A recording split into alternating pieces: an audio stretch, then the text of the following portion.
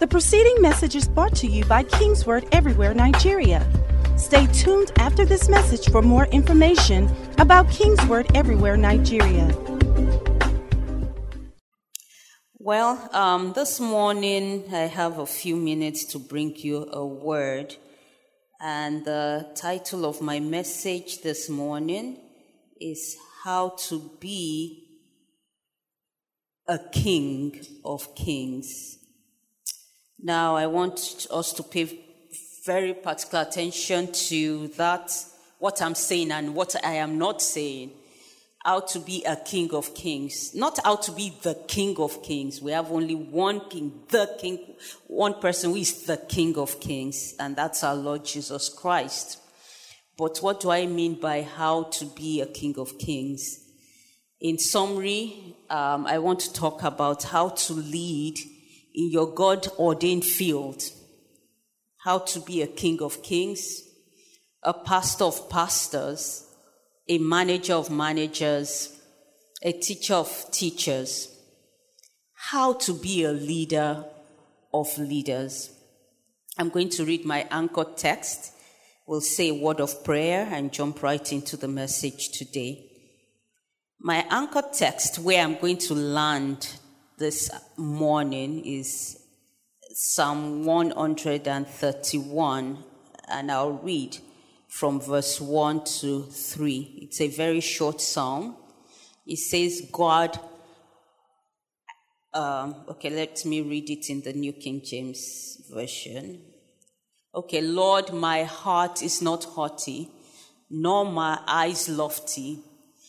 Neither do I concern myself with great matters, nor with things too profound for me. Surely I have calmed and quieted my soul, like a weaned child with his mother. Like a weaned child is my soul within me.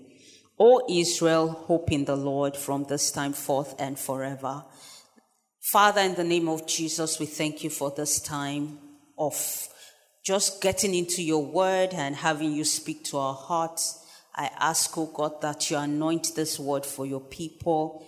Impress what you want to impress on every heart.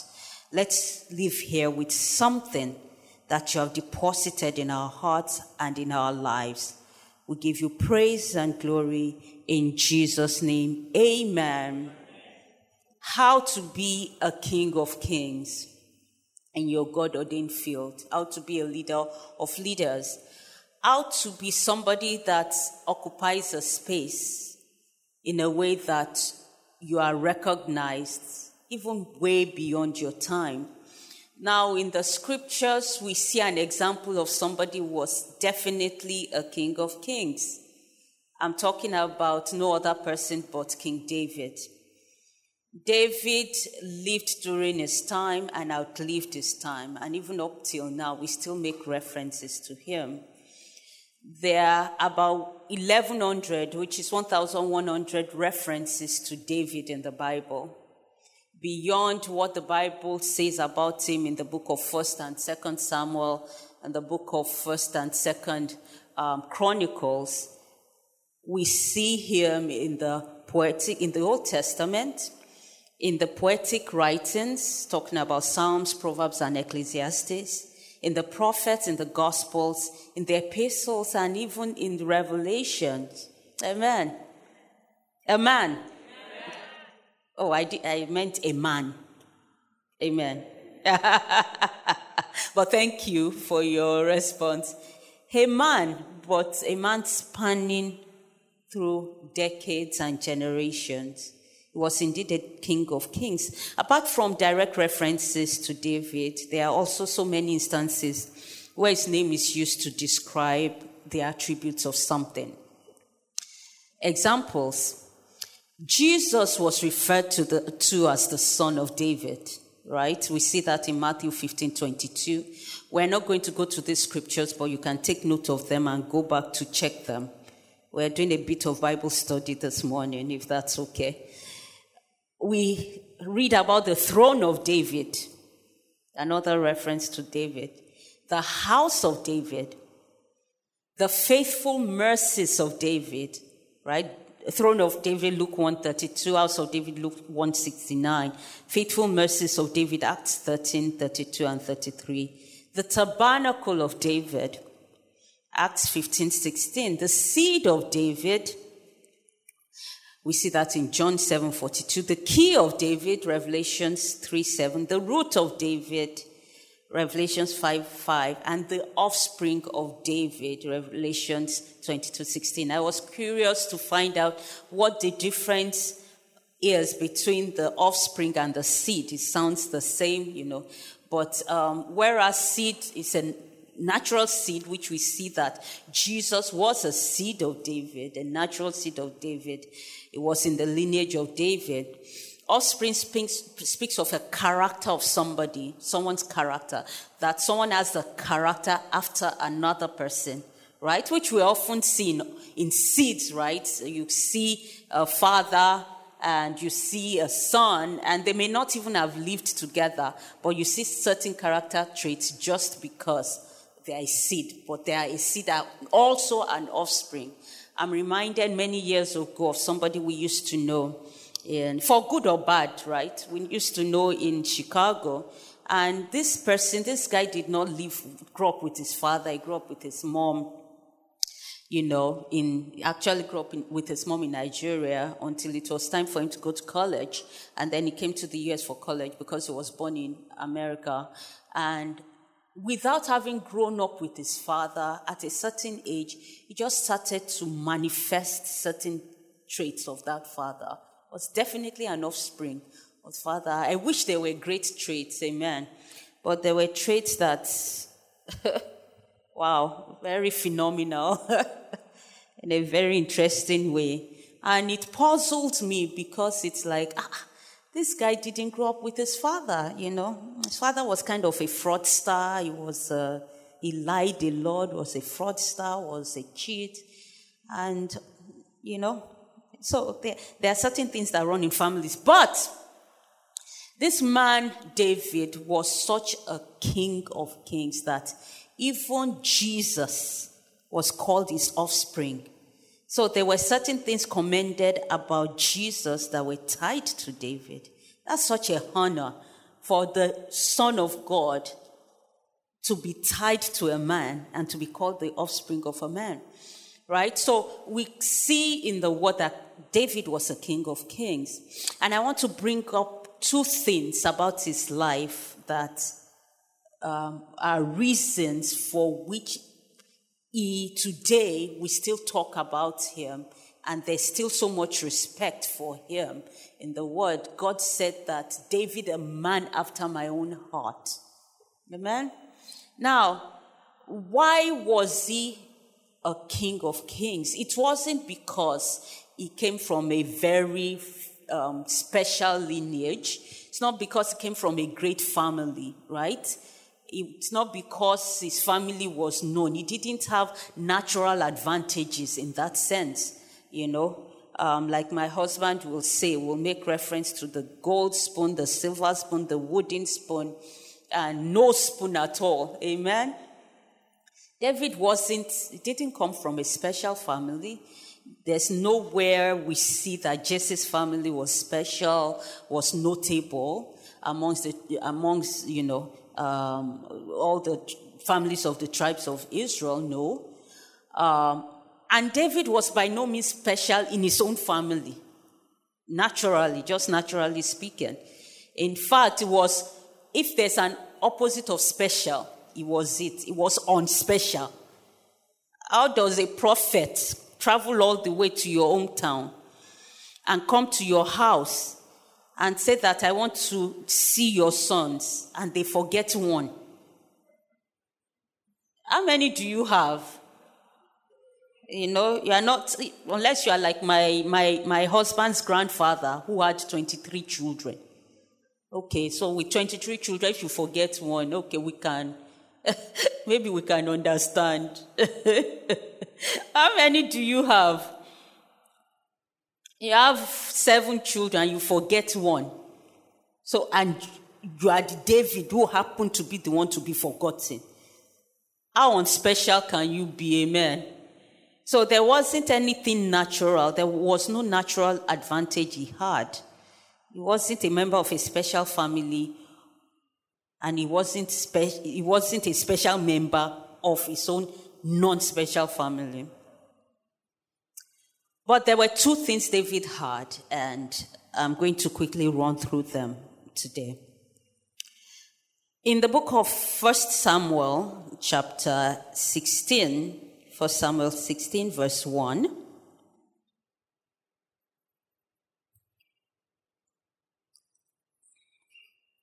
it says, "Now the Lord said to Samuel, how long will you mourn for Saul, seeing I have rejected him from reigning over Israel? Fill your horn with oil and go. I am sending you to Jesse the Bethlehemite, for I have provided myself a king among his sons." And Samuel said, "How can I go? If Saul hears it, he will kill me." But the Lord said, "Take a heifer with you and say, I have come to sacrifice to the Lord. Then invite Jesse to the sacrifice, and I will show you what you shall do. You shall anoint for me the one I named to you." So Samuel did what the Lord said and went to Bethlehem. So the Lord called Samuel and said, "I have provided for myself. I have provided for myself a king among the children of Jesse. Therefore, take oil and go anoint him." So the first thing I want to point out is that David was anointed. Amen. Now, he wasn't anointed for just anything. Notice that phrase, "I have provided myself." Amen. I have provided myself. This was God speaking. He told Samuel, "I have provided myself a king, so go anoint him for what I have provided myself." Amen. You know, when God made us and released us, he provided something for himself. And that thing he provided for himself in you is what he's going to anoint. Your parents may have thought they provided for themselves something. And if we're talking about Nigerian parents, they might have thought they provided for themselves a doctor, a lawyer, an engineer, an economist, a professor, somebody who is going to be a professor in the future. Amen? And it's great for parents to have great plans for their children, but we need to realize that those children are put in our keeping for something God has provided for himself. So the first thing I want to say is that David was anointed for what God has called him to do and to be. I was sharing this in Akure because I preached the same message in Akure. I said that, somebody said it was a stand-up comedian that actually said this, so I'm copying it. Maybe not so right because I'm not as funny. But he said that they asked a woman, of course a Nigerian woman, she was pregnant, and they said, "What are you having?" And she said, "Oh, a doctor." Amen. And so this Nigerian comedian said, like, Nigeria, we don't have girl or boy. We have what we have provided for ourselves. But God is not confused. He knows what he has provided for himself. He knows when he made you what he provided for himself. And he told Samuel, "Go seek out my king among the children of Jesse." So it starts with what God has ordained for you and the place that God has appointed for you. It's so important that we discover what God has provided for himself in us. Amen? And many times it requires consecration, because what God has provided for himself in us is not always what we want to be in our own natural self. It's a journey of consecration for all of us. I came to launch a book written about pastors' wives. Amen. It's not just for pastors' wives. It's for pastors' wives to understand themselves better and for other people to understand pastors' wives better. I commend the men that bought this book yesterday. Like, Thank you for taking enough interest to buy a book that clearly, to boldly take a book and be reading, and it's called Dear Pastor's Wife, and you're a man. Thank you for your courage, amen. Right? But,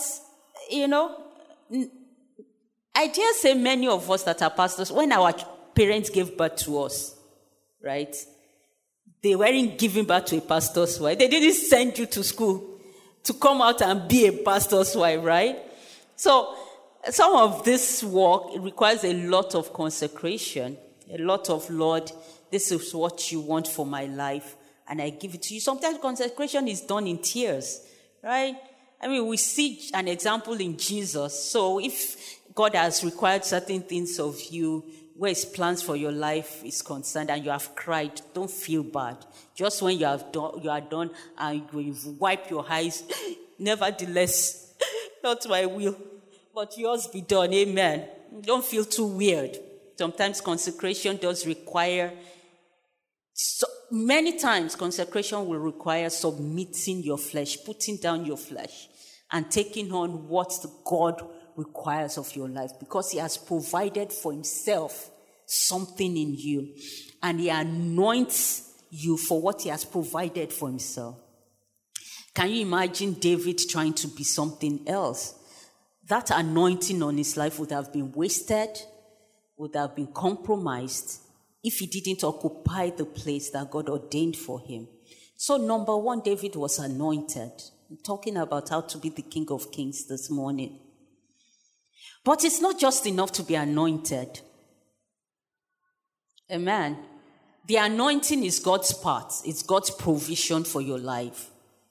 And many times we get anointed and we are excited and we think that's all there is to it, But consider the fact that Saul was also anointed. Glory be to. He was anointed. But can we say that Saul is a King of Kings like David was? We can't. In fact, how many references in a good way do we have in the Bible to Saul? After he went. Amen. If we refer to him in the sermon, it's usually, unless we are preaching about the first part of his life, maybe we are preaching about the fact that he became a prophet. He was counted amongst the prophets. What else? He was tall. Probably, not dark and handsome, because he wasn't a black man. Amen. But we knew he was head and shoulders above the rest. Yes, he was the first king. But apart from that, would you compare a David to a Saul? Would you call a Saul a King of Kings like David was? No, you wouldn't. But was Saul not anointed? Saul was anointed. God did his part. But David did a part that Saul didn't. There was a David part. The same way there's a you part. There's a cooperation that's required from us. We cooperate with the anointing that we've been anointed with. And the anointing is not just for ministry. The anointing is for your workplace, is for your vocation, is for your business, is to stand and feel ground where God has put you and to really make it count for something, right? So God can anoint you for business. He could make for himself a businessman in that field that he has put you in. He could, right? So when I talk about the anointing, I don't want you to think about just holding the mic and standing at the pulpit, on the pulpit and preaching. The anointing is relevant in so many different areas of our lives. Amen. But for that anointing to work, first I've talked about the God part, there's also a you part, which David did very well. You see, in the book of Psalm 131, we catch a glimpse of the kind of heart that David had. Now, it's not necessarily that he had this throughout, because as you begin to read that Psalm 131, you see certain things he learned over time. But you see that David, even starting from the get-go, he was a man of a good heart. If God could say a man after his own heart, there was something about David's heart that God respected. You see, the heart is a very important thing, and the condition of our heart is very important. You could be anointed with all the anointing of this world. Maybe the last time Dr. K came I'm here in Chicago, Illinois. No, I'm not in either one of those places. Ikeja. Amen. I'm very sorry. Amen. Try to be in my shoes. You have to adjust in 1 week. Amen. You preach. How many other weeks of the year? Saying Chicago. And then 1 week you have to flip it and say Ikeja. See how well you do. Amen. Maybe the last time Dr. K was in Ikeja, in fact, everybody knew that service was for you. The way you were anointed that day. You flipped, you somersaulted, you ran from here to there, you rolled on the ground, and it was obvious God came for you that day, And now you are wondering, what's happening to all that anointing, right? There's a God part, but there's a you part. And that you part is what David did very well. Consider that David, by the time he showed up at that, in front of Goliath, he had already killed a bear and a lion with his bare hands. Amen? And nobody knew. How do I know that nobody knew?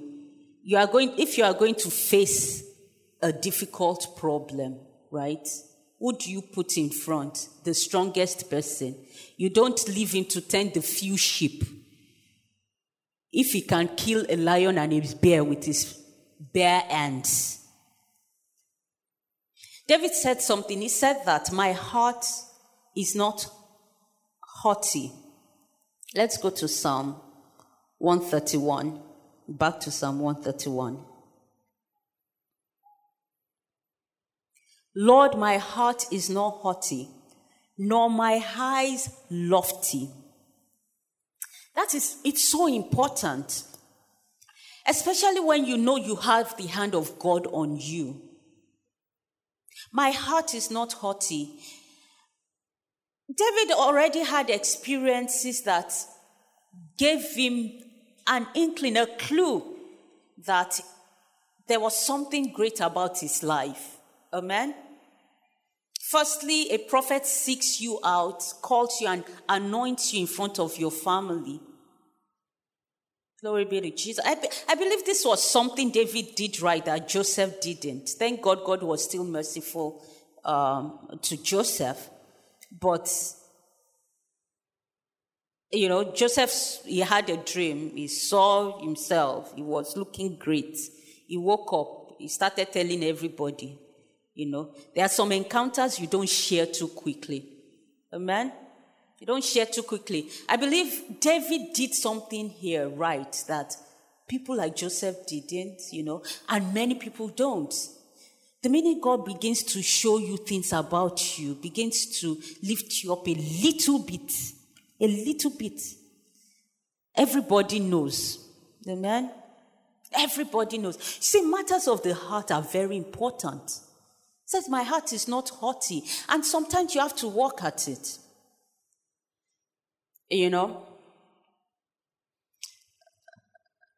Many times people say that I'm simple. Pastor is simple. She's gentle. She's this. She's that. I say, I work on some of that. Amen. I work on some of it. I work on that. I talk to myself. And sometimes you have to, because it's a human tendency. You see, haughtiness is not just an outward display, because I could be simple and all that, and you say, she's simple, and I can be haughty in my heart. You just don't know. But God knows, right? When your heart starts to want to lift you beyond what is healthy, you work on it. You say, I'm nowhere yet. I've not gotten there yet. Imagine David killed a bear and a lion with his bare hands. That was a big one. And for him to think that was where God was going to end. What is killing? Where? Okay, so you have become shepherd of all shepherds.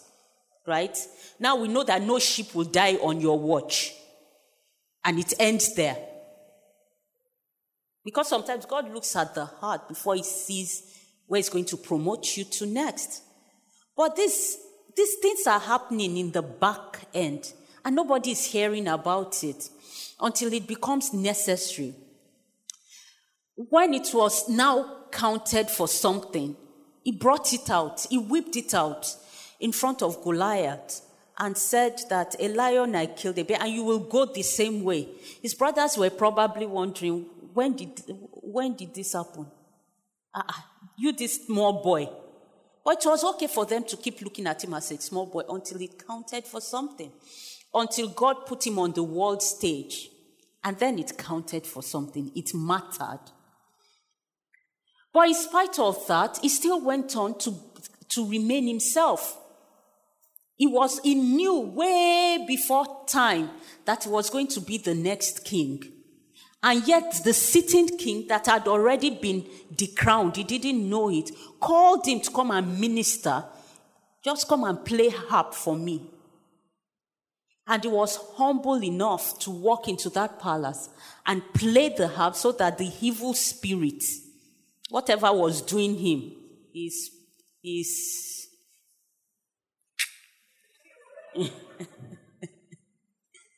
could be abated.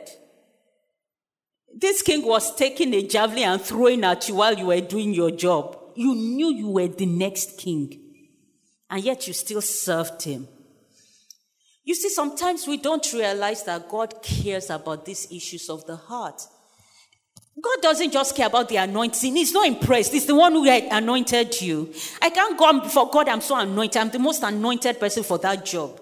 I'm the most anointed in that church. I'm the one that should be preaching. I'm the most anointed. And God is looking at you, put the anointing on you. I'm not impressed. I anointed Moses who parted the Red Sea. Which Red Sea have you parted yet? I anointed Billy Graham who won millions of souls for me. Which one have you done? God is not impressed by the anointing that he put on you. He gave it to you himself. What he's impressed about is the heart with which we conduct ourselves, the heart that we keep within ourselves. And it's the only one who sees it, right? David said, I am not haughty. I have just a few seconds left. Neither are my eyes lofty. You know, the Yorubas will call it Okon Igberaga.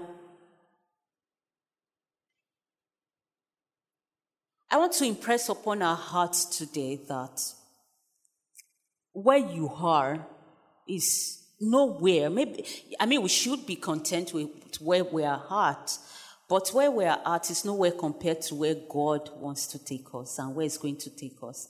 And there are certain things, and God will test our hearts. It will put us in situations that will, like someone says, God, don't you know how my heart is? Why do you have to test it? You don't know what's really there until you go through certain tests, right? So God will test us. He will test us with difficult bosses. He will test us with difficult leaders in church. He will not in this church. Every leader in this church is just right. Even when God has tested some people with me in Chicago, some people have passed, some people have failed. Amen. Glory be to Jesus. It's between them and God. Maybe they didn't fail. I'm the one who is thinking they failed. But it's between you and God. Right? God will test you and He will make sure that He has tested and proven you before He allows that anointing on your head to have expression on another level.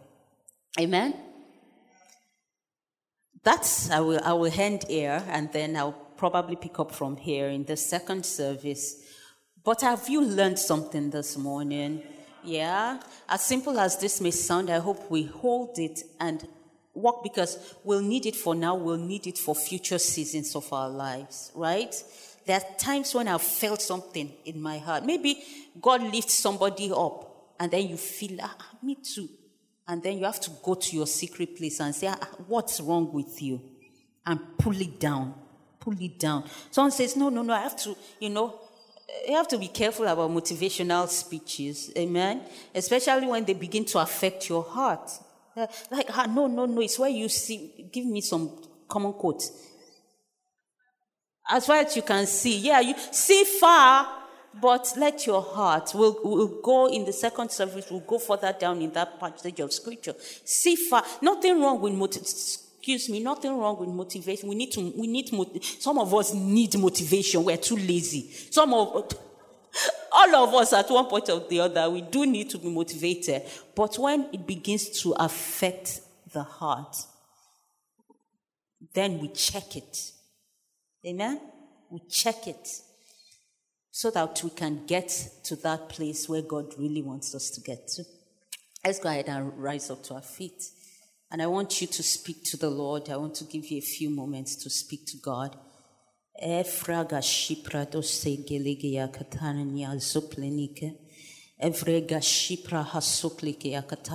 and pray in the Spirit. Go ahead and pray in the Spirit. We have a few more minutes for this prayer time. Go ahead and pray in the Spirit. Mentre agipra zokoleke avaraba jipre tushti. Eka paraka sopledi geredi agipra dushite gerigede. Leki akuraba zempleni karama zekleke akataraba zipre dushta. Enke mandra doshipra azokle. Go ahead and pray. Mentre igavara ba jepre azokleke akatara ba zeple dikete. Levre ajipra nusekelege akatara ba zekte kedegede. Ligre dushta vala ge akura ba zekte kerebo shipra dushta. In Jesus' name we pray. Amen. I know we've been talking about harvesting, right? We've been talking about harvesting in church. And the preceding message was brought to you by King's Word Everywhere, Nigeria. We are located at King's Word Auditorium, Etel Avenue, behind NNPC Filling Station, First Bank Bus Stop, off Kudirat Abiola Way, Oregun, Lagos. Email kmiafrica@kingsword.org. Telephone 234-810-000640.